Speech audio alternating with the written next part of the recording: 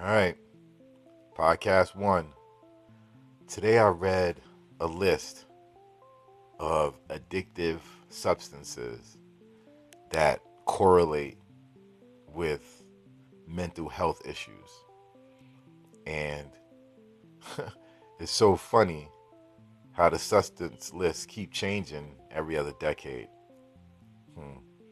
And I guess the substance list changes with the world's inadequacies or pretty much the bullshit that come from systematic challenges and thinkings, hurdles and obstacles created on purpose for people to be fucked up. And if you don't like my language, move the fuck on. I don't care anymore. So the list had caffeine, and the list had alcohol, and the list had marijuana. Like, mind you, in Europe, young people with correct supervision start drinking as early as 13. And the issues they have in Europe and the issues they have in America are different. In other cultures where marijuana is used on a regular basis, in the proper techniques of consumption and cooking and usage of that great herb, the problems here in America and the problems of other places, they're different. So I don't give a fuck no more about American lists. It's full of shit, man. Pretty much.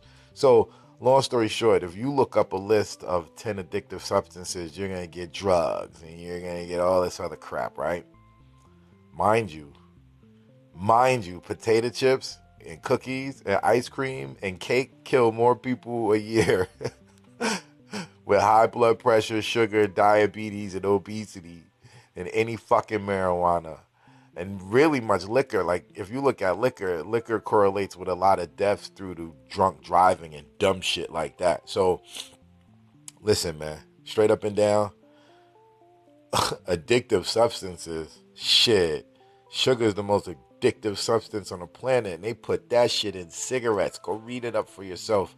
It's a book called A Case Against Sugar. So, you know what's addictive? Hate is addictive. You know what I'm saying? Love is addictive. Cookies, potato chips, ice cream. Why the fuck wasn't soda on that list?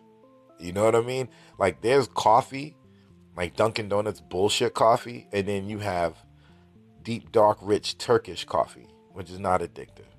It's actually a great way to start your day. So listen, man, fuck your list, and fuck you, and fuck being a follower. Stand up for your own shit. Peace.